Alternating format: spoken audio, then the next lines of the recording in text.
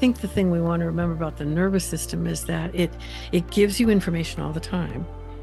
And if we don't pay attention, it's going to act in more intense ways until it gets us to pay attention.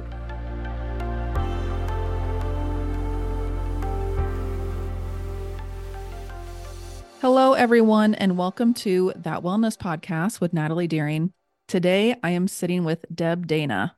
Deb is a clinician and consultant specializing in helping people safely explore and resolve the consequences of trauma. She lectures internationally on ways polyvagal theory informs therapy and works with organizations wanting to bring a polyvagal informed approach to working with clients. Deb is the author of the books Polyvagal Exercises for Safety and Connection, The Polyvagal Theory and Therapy. She's the creator of the Polyvagal Flip Chart and co-editor with Stephen Porges in the book Clinical Applications of the Polyvagal Theory. Welcome, Deb, to the podcast. Well, thanks. Lovely to be here. As we were chatting before I hit record, I truly am just so grateful to be speaking with you right now as a therapist and someone who has had your books for many, many years. And I've had your polyvagal flip chart literally next to my therapy chair. I love hearing that. You can't know. It makes me my heart happy when I hear that from colleagues. So thank you. Of course. Well, thank you for creating these resources and writing these wonderful books because they're just especially, and we'll get into this more so, but I'm kind of fanning right now over you. And the polyvagal exercises for safety and connection book in particular, that one, if people listening aren't, if anyone's not familiar with that book, I would highly recommend that book because you list off 50 client-centered practices. And those practices, I was just looking back through the book and I read it when it first came out, and it's just covered in me like highlighting, dog-earing pages, underlining things, highlighting things. So you have so much information in Thank you. that book. Thank you. Part of that I think is because we recognize that each nervous system will be pulled toward certain things and not others. And so I'm always trying to offer a menu of choices for clinicians so that they have a menu to offer their clients so that they can find something that appeals to that particular nervous system. That's right. And that makes a lot of sense. And I feel that within myself as I was, as I've been taking in your information and your books and, it's not like every single one of those exercises is going to work for me. Right. Like you Right. were saying, Yeah. we kind of have to experiment and Yeah. try Yeah. some things out.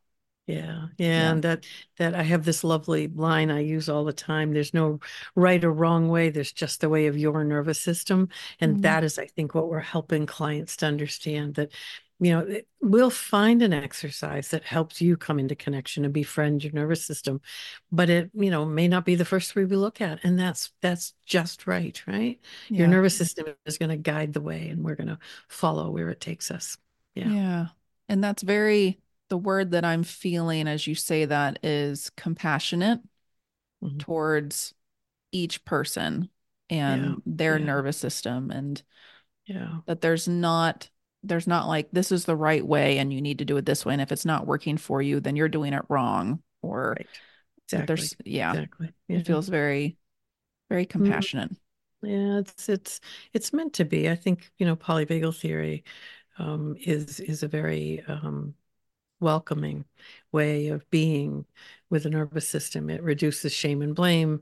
It Hmm. takes that stigmatization away of diagnosis, and it welcomes curiosity and compassion. Yeah. Absolutely. So I'm really curious to ask you, when and how did you get introduced to polyvagal theory? Yeah, yeah, yeah. Steve and I were reminiscing the other day. Actually, I read his first book, "The Polyvagal Theory," which is a deep read, is how I might say it. And I have always loved brain science. I've been a neuroscience geek my entire life, and I, have loved reading research. And so somehow that book came across my awareness, and I read it, and I thought, oh, this is important information. It was like a missing piece of the puzzle, right? Because I knew the brain stuff, but then here was this whole other system that actually informs the brain about Mm-hmm. what's happening. And I thought, oh, I need to learn this, in a more deep way. I need to bring this into my work. And so I started playing around with how do I bring Steve's brilliant science into everyday clinical application. And at the same time, I reached out, and Alan Shore had been to Maine. We had invited Alan to come to Maine and do a presentation, and Alan knew Steve. And so I said to Alan, could you give me an introduction? And so he made that introduction. I actually called Steve up. It was in the days when you still phoned people, right? I Right. called him up and said, I'm really fascinated with your work, and wondered if you would come to Maine and present to my, colleagues. And he said, I'd love to, right? I mean, back in the day when he was not as famous, when phones were still the way you talked, and Mm-hmm. people just said, yes, I'd love to. So that's kind of where it all started, and he came, and he helped me understand the nervous system in a little more nuanced way, and the work that I was already creating to bring it into clinical sessions. He appreciated, he approved of what I was doing, and it Mm-hmm. felt like, oh, okay, I'm going in the right direction. And he spent a few days, he and his wife Sue Carter, who, if you don't know, is also a brilliant scientist in her own Mm. right, and discovered the role of oxytocin in Oh, relationships and pair wow. bonding. So the two of them are this, interesting power couple. We had a lovely time. And I like to say I think my nervous system found a kindred spirit in Mm. Steve's nervous system, and it's sort of all began there and has been this lovely, first mentor, then colleague, and now friend that Yeah. has happened. So yeah, yeah, you kind of never know, do you, Mm-hmm. where a meeting or a reading a book or an article Right. is going to take you, right? Yeah, That's right. And that's yeah, what I find so much fun, that yeah, we can have interest in something and something inside of us is like, you know what? I'm going to call that person or I'm going to email that person. And like you said, that can lead you to where you are now in the midst of yeah, this world of yeah, polyvagal and the nervous exactly. system and Yeah, just, yeah, yeah, it's amazing. yeah, yeah, yeah. It was a life-changing moment for me, and yeah, I love that. As you said, you just never know. So if you Hmm. feel like reaching out, I'd say go ahead and do it. That's right. Yes, Yeah. yeah, I always, as I got into podcasting, there were parts of me that were scared and yeah. hesitant to, just reach out to people who I found interesting. And what I found was this kind of realization of like, well, the worst that they really can say is maybe nothing. Right. It goes into the black hole of the internet Right. somewhere and you get nothing. It's Yeah. nothing. Or Right. they say no. And Right. it's like, Right. okay, well, at least I Yeah. asked. But Yeah. it's a pretty amazing when you reach Yeah. out Yeah. and someone is open to it. Yeah. And that Yeah. can create, like you said, these lifelong or Hmm. just really Hmm. meaningful connections. And so, how do you feel like and this is kind of a big question, but how do you feel like it's impacted you Mm. personally?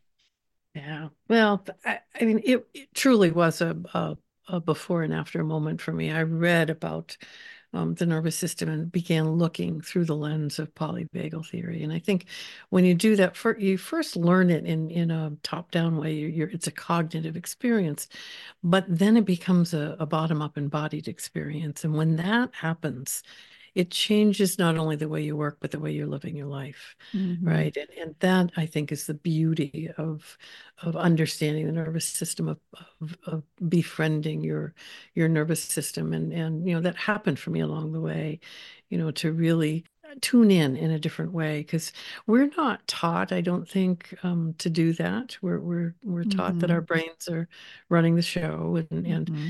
it's sort of a paradigm shift to think, oh, but our nervous system is sending information to the brain. And then the brain, its job is to make up a story that makes some kind of sense of it. It was like everything was upside down all of a sudden. So, Right. I've been doing this enough years now so that I feel like I have a fairly good understanding of my nervous system, connection to my nervous system. And just like every other human, I have my messy moments, right? Which I Mm-hmm. think is also the beauty of understanding polyvagal theory, that none of us are regulated all the time. And I think when I could begin to really understand the science of that, I could begin to find some self-compassion instead of the self-critical, judging, shaming voices that, Mm-hmm. those parts that Mm-hmm. were very active in my system. And I think over the course of this, I don't know, over a decade now, that I've been doing this through some very difficult times, understanding the nervous system has been necessary, important, a lifeline, Mm-hmm. right? Help me kind of, when you can look at somebody else, when you can look at the world and see them as dysregulated, then I think you can say, what does that nervous system need to That's right. feel a little better, a little more regulated, a little safer? And maybe I can then, offer that, right? Mm. If I look at the world or another person or a situation as, broken, or, just I give it the cognitive story, there's not much I can do with that. That's right. Right. The same with my own situation. When I beat up on myself, there's not much I can do. But when I think, oh, my biology is having a reaction at the moment, then there's a way forward. So it's Mm-hmm. given me a way forward in some, really difficult times. So people probably, because I've been very open about it. My husband had a stroke in 2015, and I would train people and teach and come home and say, Bob, you've got another bunch of people who are rooting for you, who know you now, because it's just such a part of my life, my Yeah. world. And he died about 3 months ago, and that Yeah. whole experience of being a caregiver Mm. and then moving with someone through a dying process was made possible for me through understanding my nervous system and seeing Mm. it through the lens of the nervous system. So, I think I'm a great example of, the power and the promise of being able to look through the nervous system to, not only survive but manage in a different way the things that life throws at us, Yeah. which, so, it really was. I told Steve as we were together a few weeks ago, and I said, life changing for me to have been introduced to your theory, and of course him and friendship, but the understanding of the science has helped me move through the world differently. And that's my hope for everybody who begins to understand their nervous system, that you will Yeah. move through the world in a new way. And thank you so much for sharing that. Mm. And I'm really appreciative of, yeah, you sharing that right now, and how it's really, because you're a human. Absolutely. Yes. You're a human. Yeah. And to be able to have that, I feel like the sense that I get is just like this harmonious, yeah, compassionate understanding, being with all of us. And I'm pointing to like all of me, all of Hmm. me and all of you, that we are so much more than our thoughts. We're so much more than just any one of these things, that we're all of it. And when we can have that understanding and compassion towards our biology, in the IFS lens, the psychological parts of us that are connected maybe to that biology and how it impacts each other, Yeah. that we don't have to be stuck. Right. Right. And it is the stuckness that brings suffering. It's not the dysregulation into a survival strategy that brings the suffering. It's when we dysregulate, it gets stuck there. Then we suffer. That's And right. the people around us suffer. Right. Yes. But we're all moving in and out of these, fight, flight, collapse, Mm-hmm. shutdown moments all the time in little ways. And then sometimes some days are big, there are a lot of big moments of that.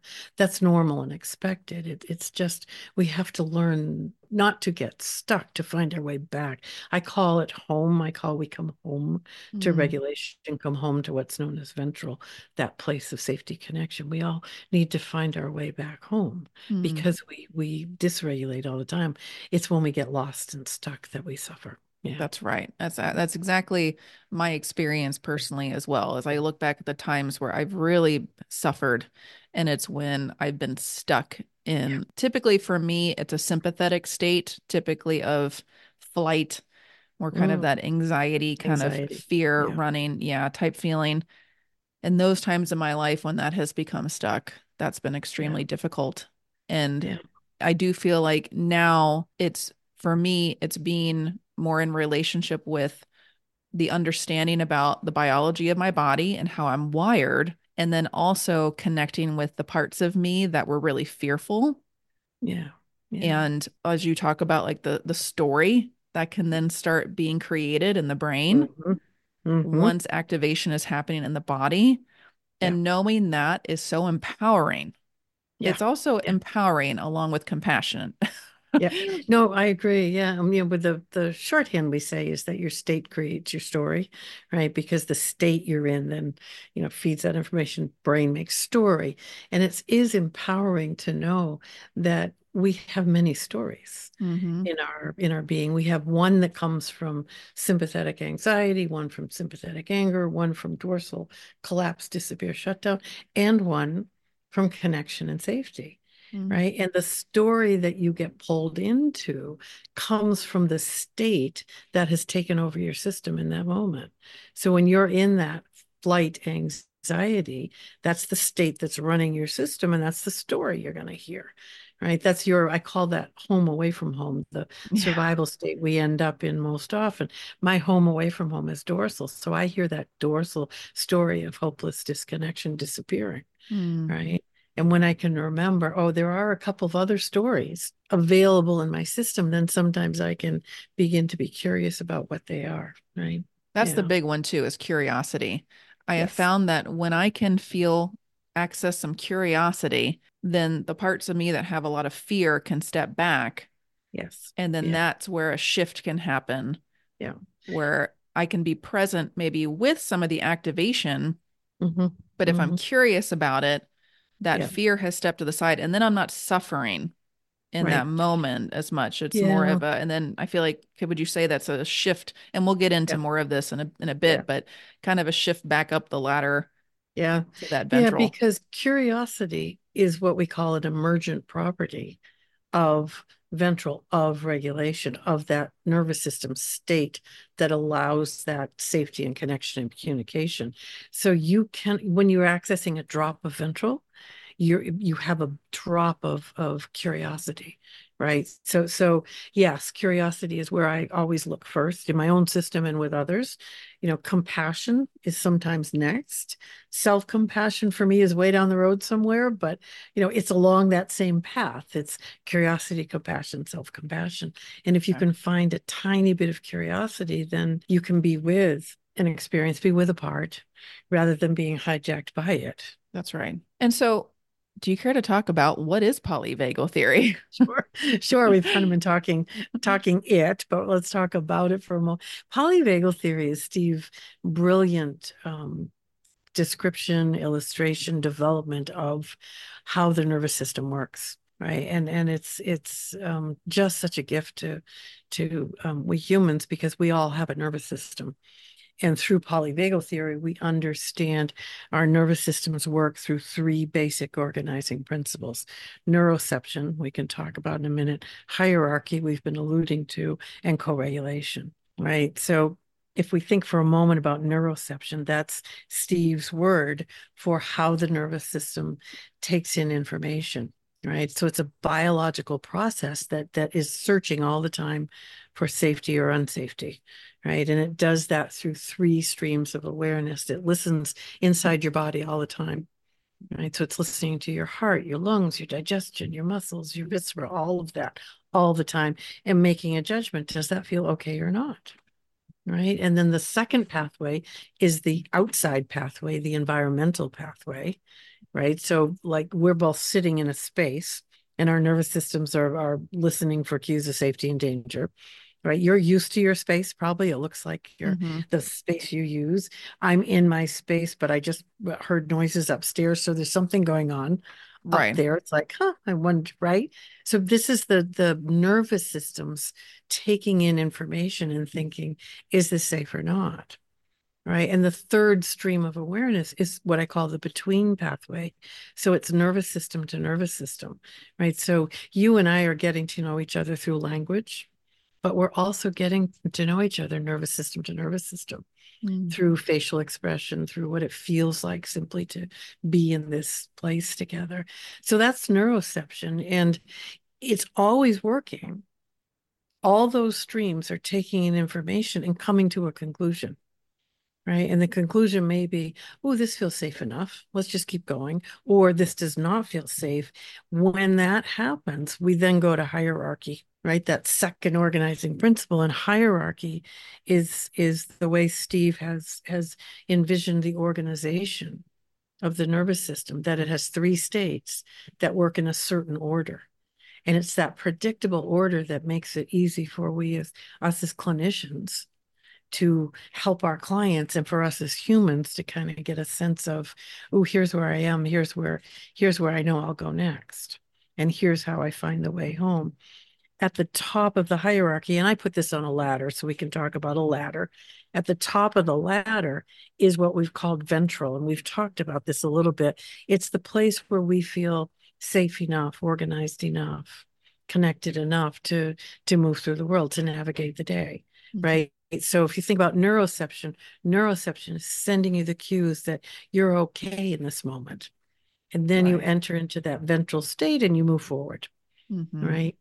When neuroception begins to tip towards danger and the world feels unsafe or begins to feel unsafe, we move down the ladder. And the first stop is the sympathetic nervous system, which is that system of fight and flight or Hmm. anger and anxiety, if we want to think of it that way. Right.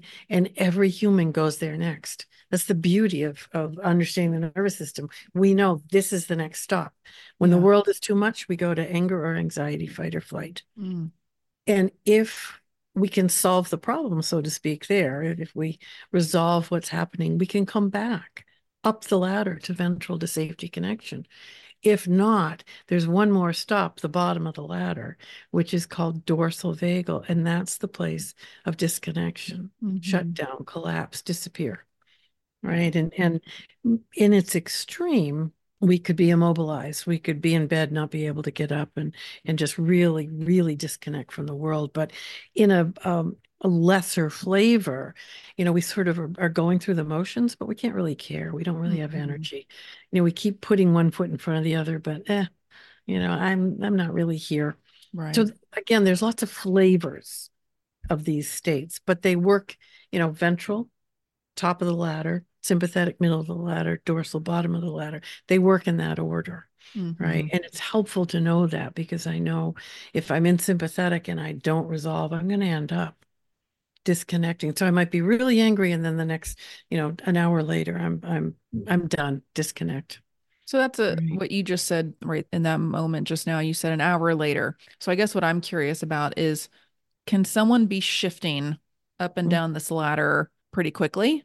Absolutely. I mean, I said an hour later, and I could have said 5 minutes later, right? It depends on how much resilience we are feeling in any moment, right? So, and resilience is a outcome of, am I feeling healthy or not?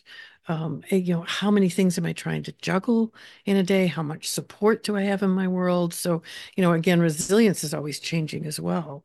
But if Mm. I feel fairly resilient and I'm faced with a sympathetic anxiety moment, I may be able to stay there for a good amount of time and even find my way back to regulation. If Hmm. it's a day when I am not feeling resilient at all, I may end up in anxiety and pretty quickly just go to shutdown. Hmm. Right. So there's no predictable timeline. There's a predictable order, but no predictable timeline for it. And Okay. that's the interesting thing. Again, each nervous system is going to do it differently and even do it differently day to day. Right. And that was going to be my next question is, how does and it's the autonomic nervous system specifically Yes. that we're talking about, Yes. correct? Okay. Yes. Yep. When we're talking about sympathetic and parasympathetic and so Yep. like you said, we all have that as humans. We all have that. That's how we're wired. How would you say it impacts us in our daily life? Because I know we've talked about neuroception. So Hmm. that's our ability to detect without awareness, Hmm. as you were saying. And I like that you brought up that it's noticing, because I guess when I think of neuroception, a lot of times I immediately think of just like our external environment, Right, that it's right. just always scanning the external and not necessarily the internal. Hmm. But I like that you started Hmm. with that because that's a great Hmm. reminder for me of Hmm. it's noticing how are we feeling? Right, Is our right. stomach okay? Are we having Exactly. any muscle tension? Yeah. And so, and I think that's interesting because I think what that brought up for me when you said that was so let's say someone, and I'm talking about myself, let's say someone maybe has predispositions to certain like food sensitivities. Hmm. And Hmm. let's say they ate something that day that is inflammatory to their digestive system. So Hmm. that's being inflamed. And then they're at work. And like you said, they have these responsibilities and things that they have to be getting done. But would you say like the our neuroceptions detecting in that moment, like an alarm kind of going off in the gut that's Yeah, saying like, no, this is not yeah, feeling good. This is yeah, off.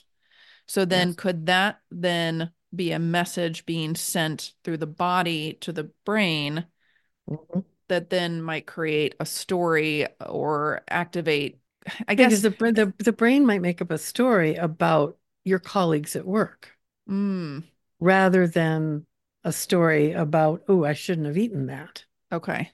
Right? I mean, it's interesting the way the brain makes up stories Yeah. because you ate something that's inflammatory. You're also at work where you've got a lot of things you're supposed to be juggling, Hmm. right? And sometimes the brain says, find a new job. This is a crazy place to work, That's right. right? Sometimes the brain says, ooh, blaming, shaming, you ate that when you know you shouldn't, That's right. right? Yeah. And Yeah. again, we want to be curious about, I wonder why, this one and not that one, which in the moment we can't be curious, but later on we could reflect back. And because what I like to tell people is whenever you're getting a message or a symptom comes, your nervous system's trying to tell you something, Hmm. right? So, an upset stomach, you know, is a physical symptom, but it's also your nervous system trying to say, maybe we should watch what we eat, Mm, right? Your, frustration with your colleagues that might end up as a angry outburst. Your nervous system is trying to tell you something, and it does it in that way. But underneath the angry outburst is a message for you, right. right? So when we can look underneath, we can hear directly, what do I need to know in this moment? Because it's not, that my colleagues are not pulling their weight. That's not the message. The message Hmm. is somewhere underneath there. So yeah. Yeah. Yeah. So would you say like from that neuroception that, oh, there's something going on here in the gut, then Mhm. that could activate, let's say, the sympathetic response of Yep. kind of like danger. Yep. Yep. And then with that activating inside, then again, like a story can, like you were just saying, a story could be, coming up in our brains. And it's funny that you brought up like stuff about, I need to leave this job. I've been there before where I was once working for, I now in private practice, I work for myself, but I was working in another organization. And I was at that time very much stuck in a sympathetic Yeah. flight Yep. space. And I remember I was like, I gotta leave. I left work that day. And I remember walking around my neighborhood and just the story was going on in my mind of like, I gotta leave this job. I gotta leave. Because Yep. it was like putting it on that Yep. Yep. Yep. when Yeah. it didn't, And if that you could wasn't the take a cause. right, and if you could take a step back and come to enough regulation, then you would see a larger perspective and be able to list all of the reasons to leave, the reasons to stay, and come to an informed decision, right? When we're in a survival response, the decision is a reaction rather than a reflection or a response, That's right. right? So yeah, and you probably still would have left your job and done something different, but you might have done it differently, That's right. right? Yeah, yeah, Absolutely. And yeah. so when we are in would you call it a ventral state, or is it more of a like when things kind of everything's working well, things Hmm. are balanced? It doesn't mean that we're never ever shifting into Right, the sympathetic or dorsal. Would you right. say it just means that we're able to have those shifts, but then, like you mentioned before, we're able to have that kind of resiliency to be able to then be flexible Yep. and Yep. get back to ventral? Yeah. Yeah. Okay. And I think the way I think about it is, some days, are pretty ventral regulated days. And then other days are pretty dysregulated days, right? And so it's not one day that we're looking at. We're looking at over time, right? So over the course of a week, have I had more ability to regulate and come back to regulation, or have I been stuck in survival strategies? That's a better way to look at it than Mm, this moment in time, because we all have the moments. right. It's when we put them together and begin to see patterns that we get the information we need to think, is this a job that's sustainable? Is this a relationship that I can make work? Those are the ways we begin to have nervous system inform us in a different way. That's a great way to state that. And that's a great, again, reminder of to look at the bigger picture, to kind of zoom out a little bit in terms of like a week, a couple weeks, a month. And like you just said, Yeah. if let's say we are at a job and we are noticing, wow, like, yeah, I'm shifting into that sympathetic Hmm. anger or anxiety. Hmm. And it's oftentimes when I'm going to work or Hmm. when I'm Hmm. at work or when I'm leaving work, then yeah, then that would be something that maybe that is related. But I to mean, be able to, yeah. it gives you the information that you can then follow. I think a lot of what we do in the beginning is we gather information and we gather it through our nervous system response rather than through our cognitive Mm, explanation.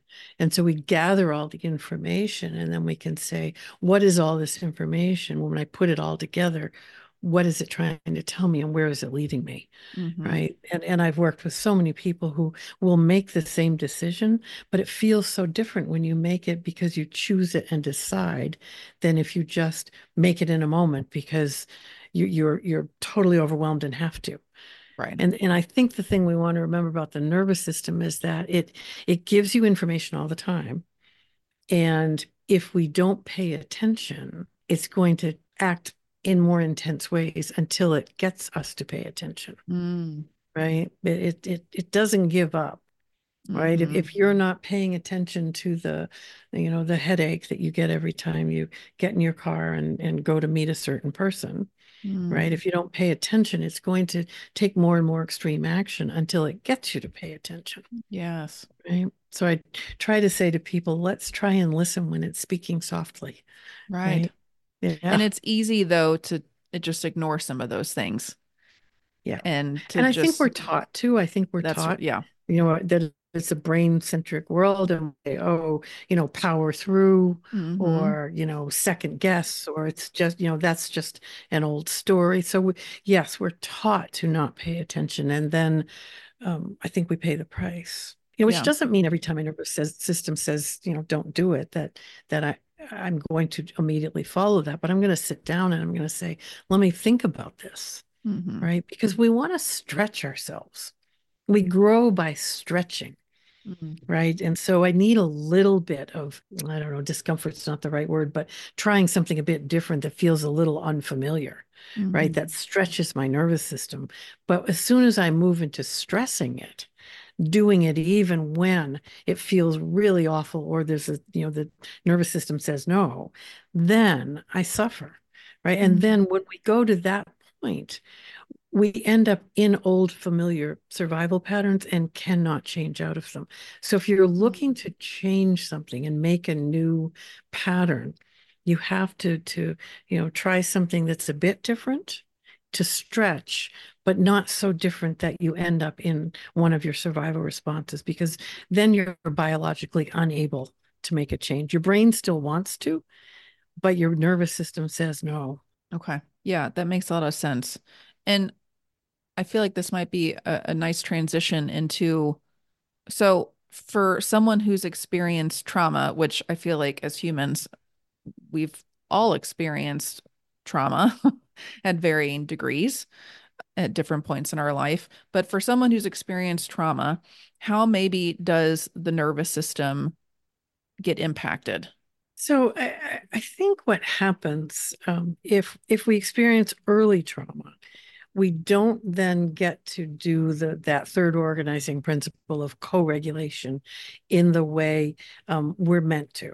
Developmentally, we're meant to, have a safe, organized, regulated human around us who we depend on as little ones to help us navigate the world, to Mm-hmm. help us, come to that place of about falling apart and then be, held in somebody's arms and feel safe enough again. Right. Right.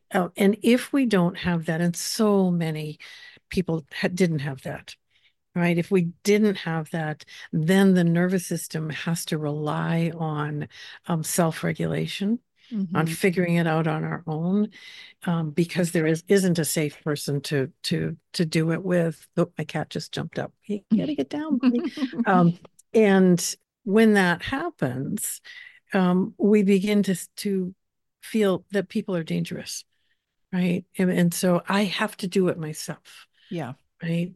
And that leads, of course, we could think about attachment styles. It leads to these insecure attachment styles or even a disorganized attachment style Mm-hmm. because the nervous system doesn't have what it needs to feel safely connected, right? So there is that happens. The good news is that polyvagal theory tells us that those circuits are waiting to be brought to life. Mm. It's not that they go away and aren't there. They're there waiting, Right. right? And so we can enliven them as we grow and find safe people to be around. But what happens, when we experience trauma, and even if we experience trauma later in life, the nervous system enters into a survival response automatically. It takes you there because its job is to keep you safe, right? Mm-hmm. And it often doesn't recognize that the trauma is over. And so it keeps us there. And some familiar cue of danger that happened in that moment in that trauma is present in the present moment, and the nervous system feels it. It can be just a tiny familiar cue and it'll take you right back to that old trauma response Yeah. because it's trying to keep you safe, right? And it says, oh, I know this cue, and it takes you back to fight, flight, collapse, shutdown, because Mm-hmm. that's its job, to keep you safe in the moment. And so we see those repeating patterns happening all the time, and we think, it doesn't make any sense. I'm perfectly safe, but that's your brain saying that. Your nervous system says, but I felt that, and I felt that before, and I'm going Mm-hmm. to take you to survival. Yeah. Yeah. And I think Yeah. that's a beautiful reminder that I'll often remind myself, but also to my clients of this is a natural way of being and that this is a protective mechanism Yes. that is amazing that we just have this wired Right. in that way that Yeah. this is something within us biologically that is there to try and give us Yeah. these big warning signals or Yes. energy to survive, or Yes. even Yeah. the shutdown experience, Hmm. which then helps us in moments maybe of actual life threatening, not experience as much pain. Exactly. That's its job, is to numb us, right? That so that we don't feel so much pain. Yeah. Yeah. Yeah. And it's interesting because the survival responses in the moment, we just go into them, but we can then reflect afterwards, right? And bring some curiosity to the process, right? And Mm-hmm. the question, I have a discernment question that I, invite people to use. And the question is, in that moment, so it's taking you to the present, in that moment, in that place, so the environmental cues, with that person or people if you were around others, so the relational cues, was the intensity of my response or my response needed, right? And we Mm-hmm. can reflect back on it. We can't do it in the moment, but we can look back, right? And so many times I do this for myself, and the answer is that the level of my response was not needed. Right. And then the next question is it familiar? And oh, yes, very familiar. Right. Again, you're getting to see the patterns. And although you didn't change it in the moment, you're looking back, reflecting. And the more you do that, the more you can begin to see the pattern and not respond in the same way. Mm-hmm. Yeah. Okay. Yeah, I was thinking back many, many, many, many years ago in my life. There was a situation where I was at a restaurant with a group of friends, And Mhm. in my memory of it, it was, well, in the experience, I guess. Now looking back, I see the other stuff connected to it. But in the moment, it was like all of a sudden, I felt the shift into again that sympathetic flight state. And I was sitting there at the table and I was like, I got to get out of here. Yeah. And there was Yeah. nothing wrong. I was there Right. with friends that I Right. love and felt safe with, Mhm. and the environment Mhm. was safe, but Mhm. I just had that shift.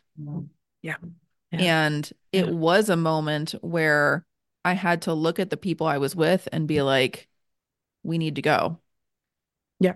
Yeah. Yeah. And again, I was with people that I knew for a long time, and they were like, they were confused.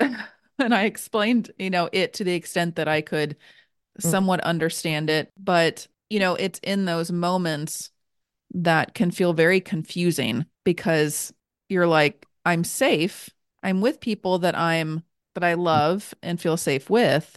But yeah, so in that moment, would you say, like when I was in the restaurant and I had that shift, Mhm. and in that, I guess the story that I was then coming up with cognitively was Mhm. that I didn't feel well Yeah. and that Yeah. I needed to leave Yeah. in Yeah. order to feel better. Yeah. And so is that, I guess I could see where that's really confusing. That was confusing for me at the time. I was in my Yeah. early 20s, Yeah. Yeah. and that's where, yeah, I then feel like you could get blended with, I think, parts of us that then become critical Mhm. and Mhm. shaming Mhm. of, Yeah. why did you do that? Right. What's Right. wrong Yeah. with you? Right. Yes. So if you just look at your nervous system had an intense survival response, took you to a survival strategy that your brain tried to make some sense of and said, okay, I don't feel well, let's go. Mm-hmm. Right. When you were telling that story, the lovely part of it for me was that you told your friends we have to go, Mm-hmm. and they didn't try to talk you out of it. Right. They left with you. Right. Mm-hmm. I mean, and so that for the nervous system, that was what we call a disconfirming experience. It was you were believed, trusted, you left, and whatever things got better because nobody said, "Oh no, we're going to stay," or you didn't feel trapped, Yes. right? And so you could leave. And then you could take time once you were, came back to some sort of regulation and probably with the help of somebody else, you could reflect on it and say, wow, my response felt out of proportion to what was actually happening in the moment. That's always my cue. If it feels out of proportion, Yeah. I know that something from my past is active in the present moment, Right. and then I can be curious about it. But I can't be curious in the moment. In the moment, I just have to do whatever my Yeah. nervous system is telling me, right? And That's so right. that's a beautiful story for you that your nervous system gave you a message, you paid attention, made up a story, doesn't matter, with friends got away, and then later, could process it and say, oh, now I get what's going on. So that the Yeah. next time you get that same message, you could bring that awareness and say, well, let's just wait a minute and see, is it similar to this other experience? Mm-hmm. Right? And because the nervous system really loves to compare and contrast, it needs that. And so you've got a contrasting comparison experience now that you Mm-hmm. could use and say, oh, so it feels very much like this. And here was really what was going on then, right? And so we Mm-hmm. begin to be able to use all that information to be with our nervous system and invite a different response rather than overwhelming our system and saying, no, I'm not going to do that. I'm just going to stay when you're getting all these alarm bells going off, which gets you nowhere. Right. That's right. So it's that partnering with that I think is so important. And sometimes it does mean that we do things that in retrospect feel kind of, I mean, I've done things that and I look back and say, that was a crazy thing to do. Right. But in the Mm-hmm. moment, my nervous system said, this is what needs to happen. Okay. Right.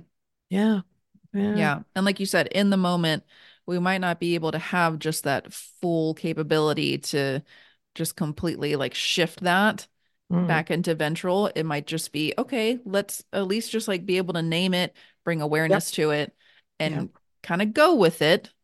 Yep. And then I Yeah. think over time, like you were saying, with familiarity, being able, like, let's say I was in a restaurant again a couple months later and I started feeling the same thing again, Mhm. that's where I could be like, oh, wait a minute.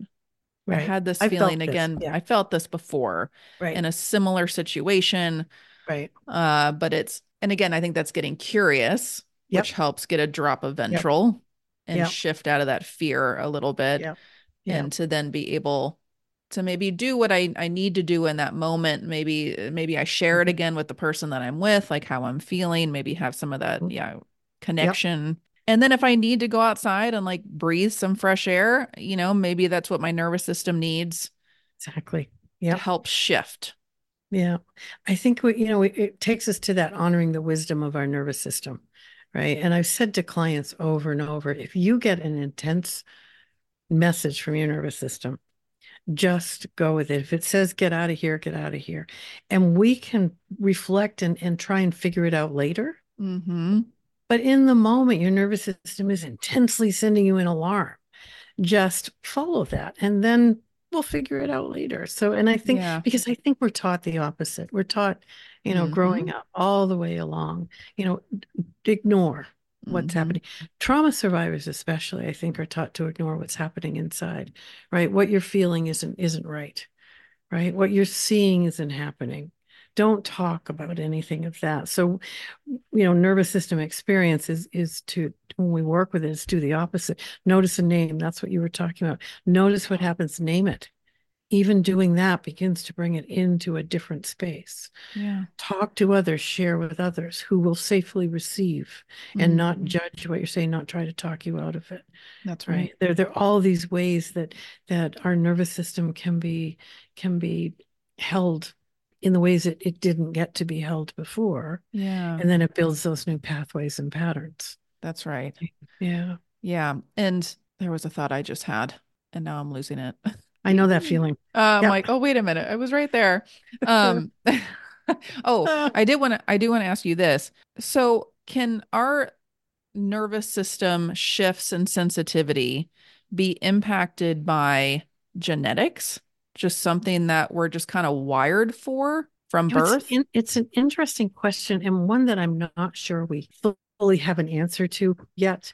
I think what we would say about, if we're in the womb of a mom who is anxious or depressed, there's some thought that we might have more of a sensitivity to that, to anxiety or depression, but there's no data that says you then are going to be anxious or depressed. So it may be that your nervous system has a sensitivity towards it, but I'm not sure we even know that, because it's really the experience. Yes, growing in the womb is important, but it's sort of when you are born, how are you met? Right? We have this, nervous system expectation that will be met by a regulated human.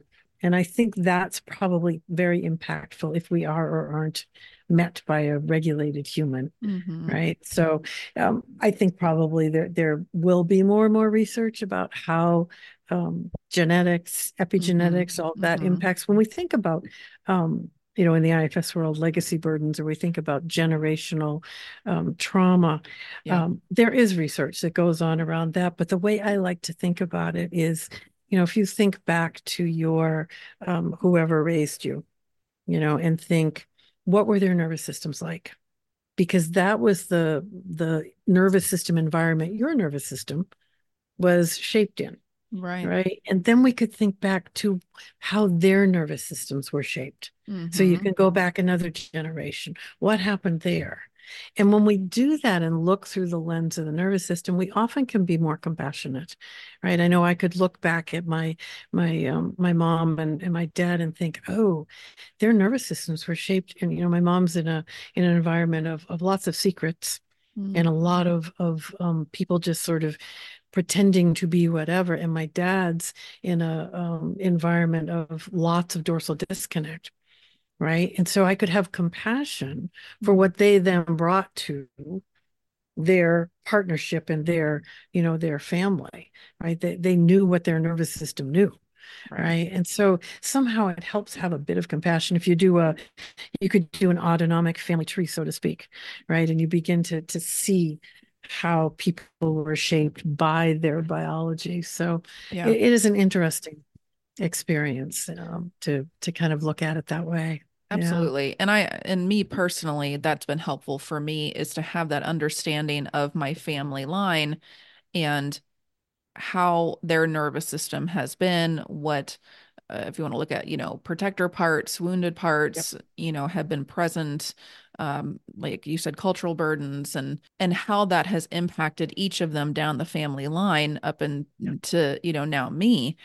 Right. And I don't know if I'm familiar with Anne Cinco in the Hmm. IFS world. Yeah, Yep. yeah, she does a Yep. lot with like legacy burden work, and Yes. Yeah. I interviewed her, and she was actually my level one trainer in Yeah. IFS, and we talked a lot about legacy burdens, and she always recommends doing like a genogram, like looking at your family tree, and then like writing Right. down what you're aware of or able to find in regards to individuals and their struggles Hmm. in your family, as Right. well as gifts Yep. and what Yeah. you resonate with, Yes. what Yeah. you experience that's Yeah. in there as well. And Yeah. when I did that and then doing my own personal work with that with my therapist, it was really helpful to have this realization of, oh, okay, so some of this activation that doesn't Hmm. make sense to me, Hmm. Hmm.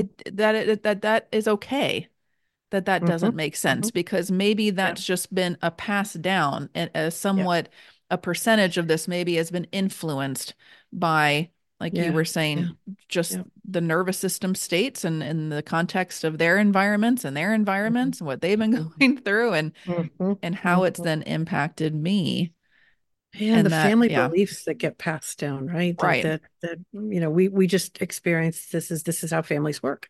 Hmm. And yet they're beliefs that are embedded in parts in nervous system states that get passed down. And I think Anne would say the same that I say, that as we become more regulated beings, as we heal our nervous system, we then transmit something else going forward. But I think we also have the potential of transmitting that back, right? The healing can go Yes. backwards and forwards, which I think is depending on your view of time and how Hmm. it works. But I love that. I love thinking that the work I'm doing now is certainly benefiting my children, my grandchildren, but it can also go back and benefit the people who Yes. came before me.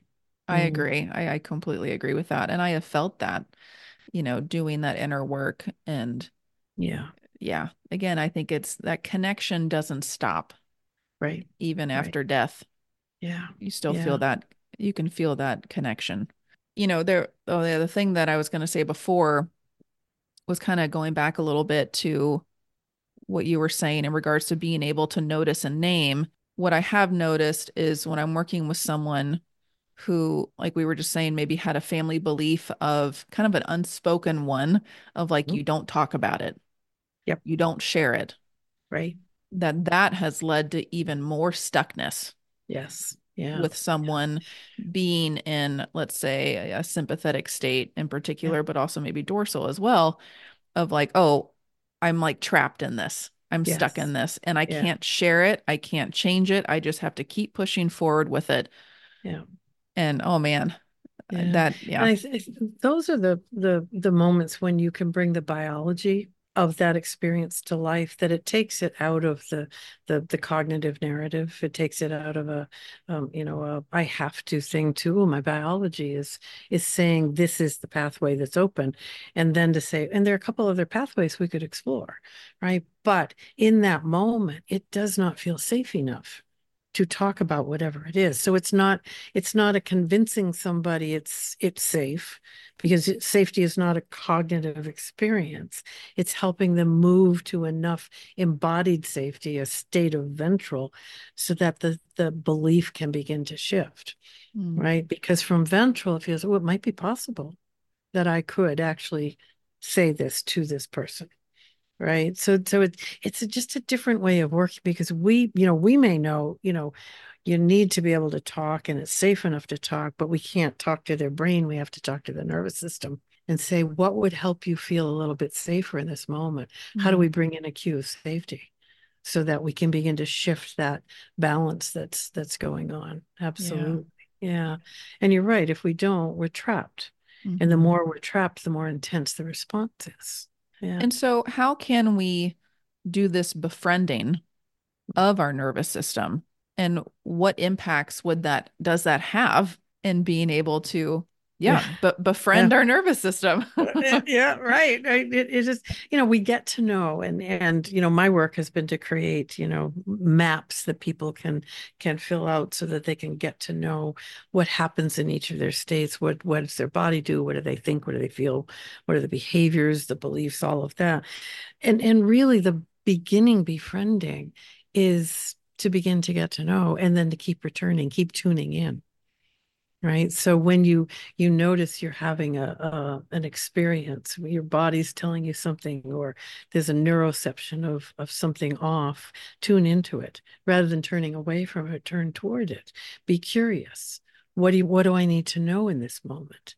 Right. Because just like making a friend, you don't make a friend by meeting someone and then that's it. Right. Right. You meet someone and then you get to know them. What do they like? What do they like doing? You make time to be with them. The same is true with your nervous system, right? You Hmm. begin to get to know it and you think, oh, I need to learn a little more because I'm not sure what this particular, heart racing cue is. Is it because I'm feeling anxious or am I excited? Right? Hmm. Same body sensation, two very different directions to go in, Yeah. Yeah. right? Hmm. So, the basic sort of tune in, listen to the cues with curiosity. I think curiosity again is the essential ingredient in the beginning to be able to not just look away from or dismiss, discount Hmm. what's happening, right? Right. Because it's incredibly important information.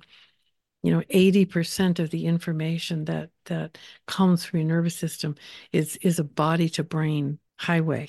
Hmm. 80% of that information. And yet we preference our brain over everything, right? Hmm. So, if our brain and body can collaborate, wow, look at the amount of information we have and the directions it can take us. So, Yeah. And I think that what you said is again makes a lot of sense. And like if you were meeting someone, you wouldn't just say, "Oh, hi," but then just kind of like walk right. away if you were wanting to, So it's turning towards, and again, it's where I can reflect on, and I've gotten to know parts of me whose job maybe has been to help distract from it Mhm. or reject it, Yeah. but obviously that doesn't do the Yeah. healing. It can help maybe a little bit, somewhat with some softening, but then you're just kind of, I think now the way I look at it is I was getting stuck in Hmm. this push and pull Yeah. of Yeah. my nervous system kind of being like, hey,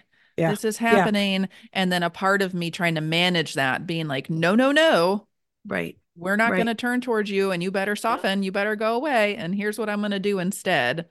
Right. But that I doesn't mean, lead to no. healing. And, a question that's, very IFS like also nervous system is, your survival state is doing what it's doing because it's afraid something worse is going to happen. So if I'm in a place of sympathetic anxiety, the question is, if I stop doing whatever the pattern is that I'm doing, what does my sympathetic system say worse is going to happen? Mm, Right. And usually the answer is you'll fall to dorsal despair and disconnect. mm, Right. My clients will say, well, if I'm not doing this, really angry thing, I'll die. Right. That's mm-hmm, that's the dorsal, I'll die. I just will stop existing. So we begin to mm. see why the nervous system does what the worry is. Or And rejection, which is again disconnection. Mhm. And yeah, And dorsal's worry, it's keeping you collapsed because its worry is you'll get some energy and you'll end up in sympathetic and life will get really messy, yeah. right? All that anger and anxiety is going to burst out, right? And so dorsal says, no, but safer down here, right? So they Mm-hmm. both systems have their worries and they have their reasons for keeping you in the pattern you're in. And we can't change that pattern until we understand the worry. So one of the ways to begin to look at this is, listen to ask that question. If I stop doing whatever it is, when I was working on for a long time was this, I felt driven to answer emails immediately, right? Mm, And you will have discovered I changed that one because I left yours for I don't know how long. A few other things got in the way, but it was this drivenness. And sympathetic said, if you don't do it right away, you will be forgotten. No one is going to ever want to hear what you have to say, and you will end up mm, being, homeless, penniless on the street. You can see where it goes. Our right. our brains make up these amazing stories, right? So I had to work with that before I could change the pattern. Mm, Right. And so the other question that, you want to ask yourself is if you could step out of the pattern, what positive ventral regulated experience might be there? Right. Because there's also a hope. Our nervous mhm. system has both a worry and a hope, right? Sometimes the hope is harder to get to because the worry is so big, but it's worth asking the question, what might be possible? What tiny thing might appear? Right. And so Yeah. my answer to not being so driven to answer emails was, I might make a better, make a more informed choice, and enjoy life a little more, right? Mm, So, another way to begin to get to know your nervous system and to respect, it's really trying to help you, that's right. right? No matter what And it's doing, that it has a positive intention. it does. It Yeah, is trying to protect us. yeah, And it might, though, be stuck in something that's yeah, historical. yeah, yeah. But we won't know that Hmm. unless we turn towards it with Right, curiosity and get to know it. right, Yeah. right. So we've kind of already started this already, but you talk about this way of befriending our nervous system through, you call it basic, Yep, yep, BASIC. So we've talked yes, about the first one, which is yeah. befriend. Yeah, yeah, right. That and attend is sort of the more paying attention and tracking. Where am I in this moment? Right? Am I in regulation or am I in one of my survival strategies? You get to see the patterns, the moment in time and the patterns. Both are important. So that's Hmm. attend. And then once we have done, that's the information gathering, the befriending and tending, then we can begin to shape. Okay. Right. And those are the practices we can do to begin to have more ventral moments in our life. Right. And the a simple one that I love and I'll, share with you is my glimmer practice because Mm, it really is pretty easy to reach for. And before I take you through it, I do want to say that it's important to remember looking for glimmers, which are these tiny moments of regulation, connection, safety, tiny moments of feeling okay in the world, is not a form of toxic positivity or a form of, count your blessings and discount the suffering. It is really a way to honor that the nervous system can hold all of the suffering and be in a dangerous world and also have tiny moments of okayness. It's a mm, beautiful both and of that our biology is able to have. And the thing about finding glimmers is that you find one and you love it. It's good for like 5 seconds is all you need. But the next time you find one, it lands and they begin to accumulate. mm. So it begins to shape your system more towards safety and connection. Yeah. So, the first thing is to sort of notice a glimmer and how do you know you've bumped into one? Right? Sometimes you feel it in your body. Sometimes your eye catches. Sometimes I'll have a thought and go, "Oh, that's lovely." Right? But it's this tiny moment. So then you see it, you stop for just a moment or two and appreciate it. That's it. Mm, Nothing else needed. Right? And so they're easy. They're actually the, world tells us they're all around us. Glimmers are all mhm. around us, but we miss them because we're not looking for them. That's right. Right. So the invitation would be to, look for glimmers, right? Yeah, Just know I they love are that. everywhere and see if you can find one. And I Right. also feel like when we are aware of the glimmers, we're being present. Yes. We're Yes. not getting stuck in Yeah. the stories Yeah. Yeah. and all of Yeah. that. It's we're Yeah. present. Yeah. We're able to notice that beautiful flower over there and Hmm. be like, "Oh, wow, that flower is so beautiful. Hmm. Let me go and admire it." That's Yep. we're Yep. present Yep. and Yeah. yeah, and just being able to bring awareness Yeah. and to Yeah. have that conscious Yeah. awareness of Yeah. even Yeah. like saying it, would you say of oh, this is a glimmer. Yes. Yes. Absolutely. See, stop, appreciate, share. intend Mm. all of those things and say, "Ooh, glimmer." Right. I had a client who, we were beginning that practice and she would say, I would just stop her and go, glimmer, glimmer, Yeah. glimmer. I thought that's so sweet, Yes. It's lovely. Point at it, say the word, whatever you want to do. However, I often touch my heart because Me that's too. where I feel like, oh, Mm-hmm. glimmer, but yeah, so something simple in the beginning, the shaping, we want things that are easy to reach for, that are simple to do, right? Mm-hmm. Because we want to feel successful. And as you find a glimmer, you will naturally begin to look for more. So it's not a hard thing to do. So that's one of the shaping practices. And then after we've done some shaping, then we begin to integrate, Mm-hmm. right? We begin things, the new patterns begin to form. We begin to say, how can I put things together differently? How do I bring this practice in and do it more regularly? You begin to feel that integration happening. And the last is connect, right? And so connect is interesting because I'm connecting to the world differently. I'm connecting to people differently. And I get to sort of choose, how do I want to move through the world? Who do I want to connect with? And I think the thing that I I like to tell people, and probably a disclosure in the beginning of this kind of work, is as your system reorganizes, you will look for other systems that are organized in a more regulated way as well. Mm. So the connect is often finding new people who, are regulated in similar ways, and also figuring out, how do I want to stay connected with people, usually family members, with the people I'm working with, who are not regulated in a way that feels nourishing to me any longer. And yet they're my family. I want to stay connected in some way, Yeah. right? So connect has a lot of different layers, right? Mm-hmm. Connecting, we have four pathways: to self, to others, to the world, and to spirit. And when we get to that connect, we're really exploring those four pathways and how do we want to be in connection. Yeah, that's really beautiful. And Mm-hmm. I love that you laid this out so simply with the basic, and but within each of those steps, of course, there's, more information Yeah. to gain. And so that's where I would really encourage any listener who doesn't own one of your books to buy one of your books, because you are able to go into depth about these things so beautifully. And the flip chart, the polyvagal flip chart, is one in particular that I feel like is really easy to understand. Yeah. And it's just laid out so simply. So, like I said, I've kept the flip chart by my therapy chair for many, Oh, many years. that's And I great. will pull Yeah. it out and reference it myself and with clients often. And Yeah. I'm just so grateful for Oh, your thank you. time. And thank you for bringing this out. And so I love that you named the things that I'm hoping to achieve. The things are simple. They're easy to reach for, because that's, I think, what we need. We need things and we can begin to feel the difference happening, right? Hmm. I have a huge goal. I go to therapy. I have this goal that's like, 100 steps down the road.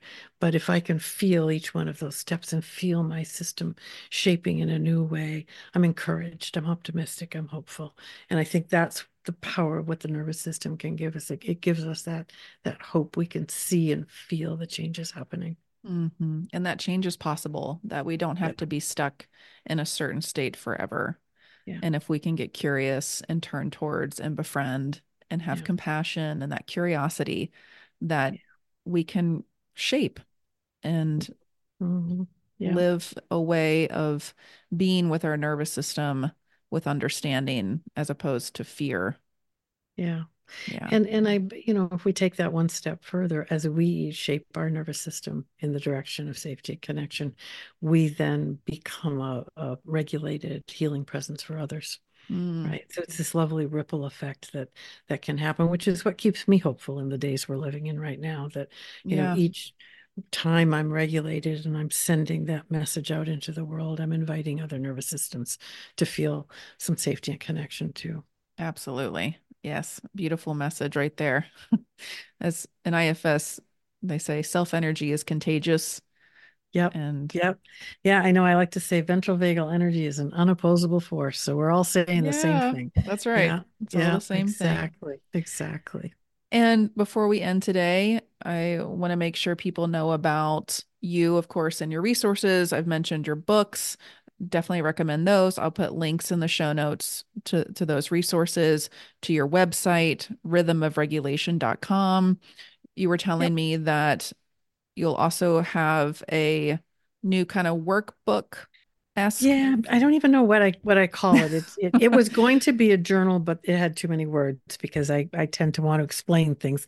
So it's called Polyvagal Prompts, and I wrote it with a colleague, Courtney Rolfe. And it's coming out in February, I think. I have just finished that's with Norton with my clinical work, and I have just finished a workbook, the nervous system workbook with Sounds True, that will come out, oh, I don't know, 10 months maybe. And I'm working on, this is my favorite at the moment, I'm working on a glimmer journal, Oh, which is nice. going to come out sometime in 2024, which will be a fun way to track glimmers and keep and share them. And yeah, so yeah, I love that. yeah. That's Yeah, and great. that's a fun thing to be working on at this moment in life, isn't it? Yes. Looking for the glimmers. Yeah. Looking for the glimmers. And like you said, they're there. We just have to Yes. be open Yes. to Yeah. noticing them and bringing Yeah. awareness to them. Yeah. Well, Yeah. thank you so much, Deb. So Mhm. much. So grateful. Thank you. It was lovely to spend some time together. Thank you all so much for joining me today. If you enjoyed this episode, please subscribe to the podcast, give it a rating, and leave a review. You can also follow me on Instagram at Natalie Deering and sign up for my newsletter on my website, ndwellnessservices.com, to receive updates about podcast episodes, workshops, and more.